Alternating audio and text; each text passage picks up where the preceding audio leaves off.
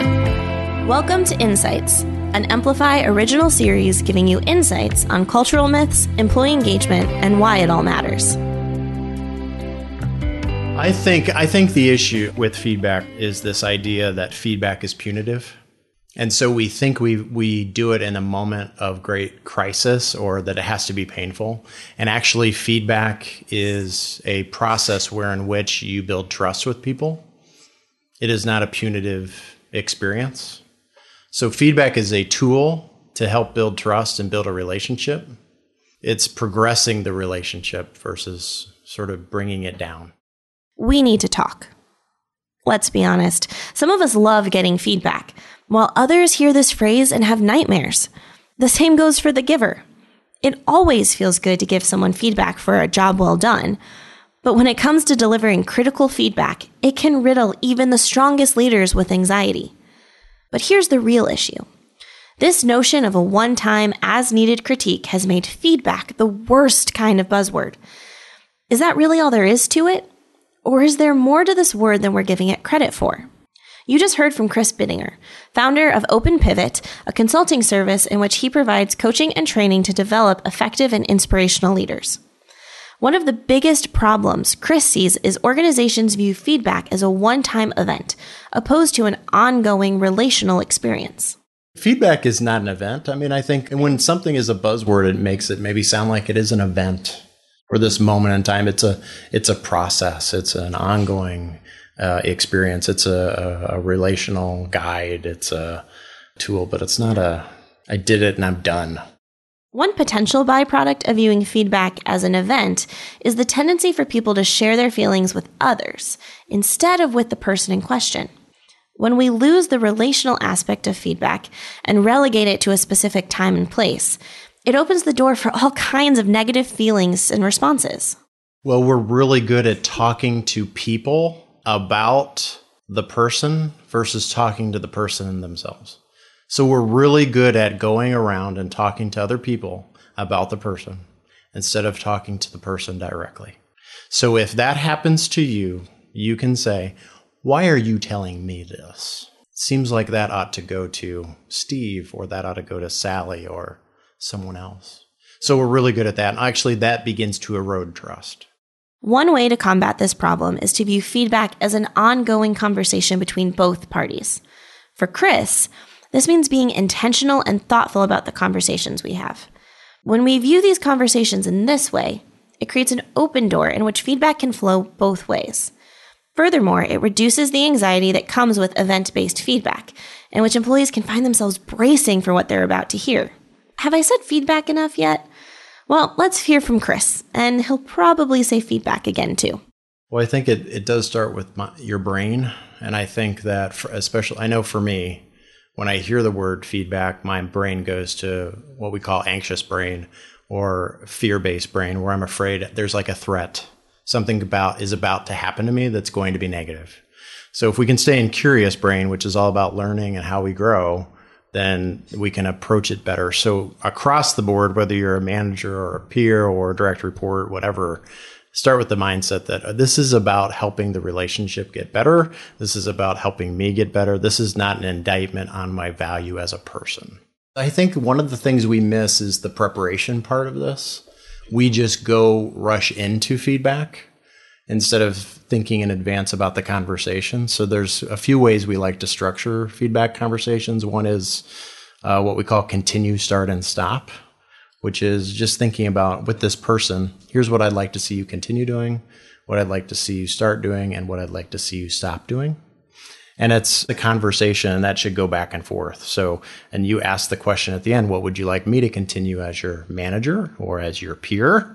What would you like me to continue doing, start doing, and stop doing? So that's just a conversation. End it with, what did you hear me say? What are you hearing from me, to see if you have understanding? Santiago also has this idea of continue, start, and stop as a great leadership tactic. So often, we think of feedback as moving in one direction.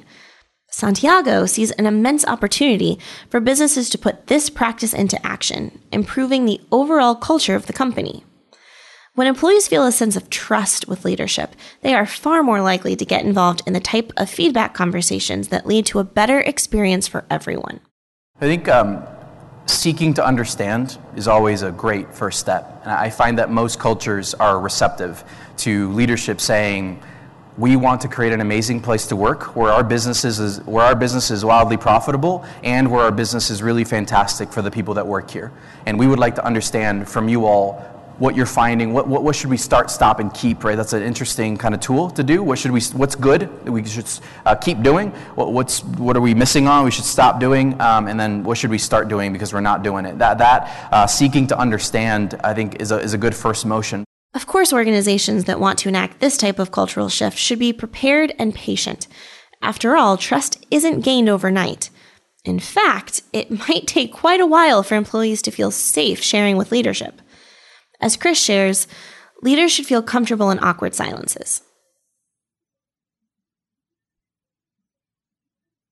Giving team members ample time to gather and articulate their thoughts. Now, this isn't easy, but with time and practice, these conversations will begin to come more naturally, benefiting everyone involved. So when you lead team meetings, ending your meeting with what could we do better? What went well? When you end a one-to-one, hey, how could we make this one-to-one better? What could I do to improve? I think leaders need to ask for it a lot more than they do. So this is also incumbent on the leader to ask for it and move into it and sit in the awkward silence. So I've heard one leader that he'll ask his direct reports for feedback and he'll say, surely there's one thing I can do to make your job or your work better for you. And in fact, we can't leave this room until you tell me one thing. And he sits in the awkward silence. If you're considering whether this type of investment in your organization is truly worth it, let's consider the cost of the alternative. Santiago has seen many instances in which companies view feedback as something to be retrieved during an exit interview. By this point, great employees are out the door, leaving the company to reinvest in recruiting, onboarding, and training new talent, only to watch the cycle repeat itself. We measure frequently enough to get ahead of engagement issues before they fester. Many times I ask folks how they prioritize, how they get feedback on how to improve their culture or the employee experience. And you know what I hear? At the exit interview. That is our richest and best source of data around what managers are good or bad and are causing people to leave, and where we find out what's going on in our organizations. What an incredibly costly time to find this out. What's what we call a lagging indicator. How do you know you have a bad manager if you don't have this? But when 2 or 3 of the best people in that team leave, and then you're like, uh-oh, that team is falling apart, the best people left, maybe there's something with the manager going on. Right? That team now is decimated, has lost its best people, and it may not ever get back to that level of engagement and performance. Instead of waiting to find out how our organizations can be better, why not go directly to the source from the start? Why not empower our talent with a voice that can truly help identify problems and have conversations about how to solve them? When we view feedback in this way, we're building the type of trust that fosters organizational buy-in. We're creating the type of culture where voices are heard and challenges find resolution. Seek input from those closest to the problem with a very targeted question. Here's what I don't mean by this. I don't mean like an open-ended question of how do we improve our culture. How many of you have done that and you get tons of garbage back? Right? Like, well, if you move the office closer to my home, my commute would be better. And you're like, all right, we're not going to do that, right? Or there's not enough coffee cream. You don't get good stuff. But if you can be really specific and say, hey, purpose is low in your specific sales team, what are your ideas to help improve purpose? Here's what it means in the sales team. You ever done that? You get really rich insights from the people that are closest to the problem. This is what we're talking about. Kaizen, by the way, in manufacturing is what this is. The idea that people, when they're empowered to have a voice and they're close to the problem, can be the best voices and input to solving those issues and coming up with the best ideas. Buzzwords are reductive by nature. It's how we get from relationship-driven, goal-oriented conversations to one-time events that accomplish very little. It's how we lose trust. Moving toward a new understanding of feedback isn't easy, but it's necessary for leaders who want to empower their top talent and create the types of cultures where everyone thrives. And now it's time to break down the buzzwords. What do we do once we've identified them? And how do our new understandings help transform our organizations? Join us next week to find out.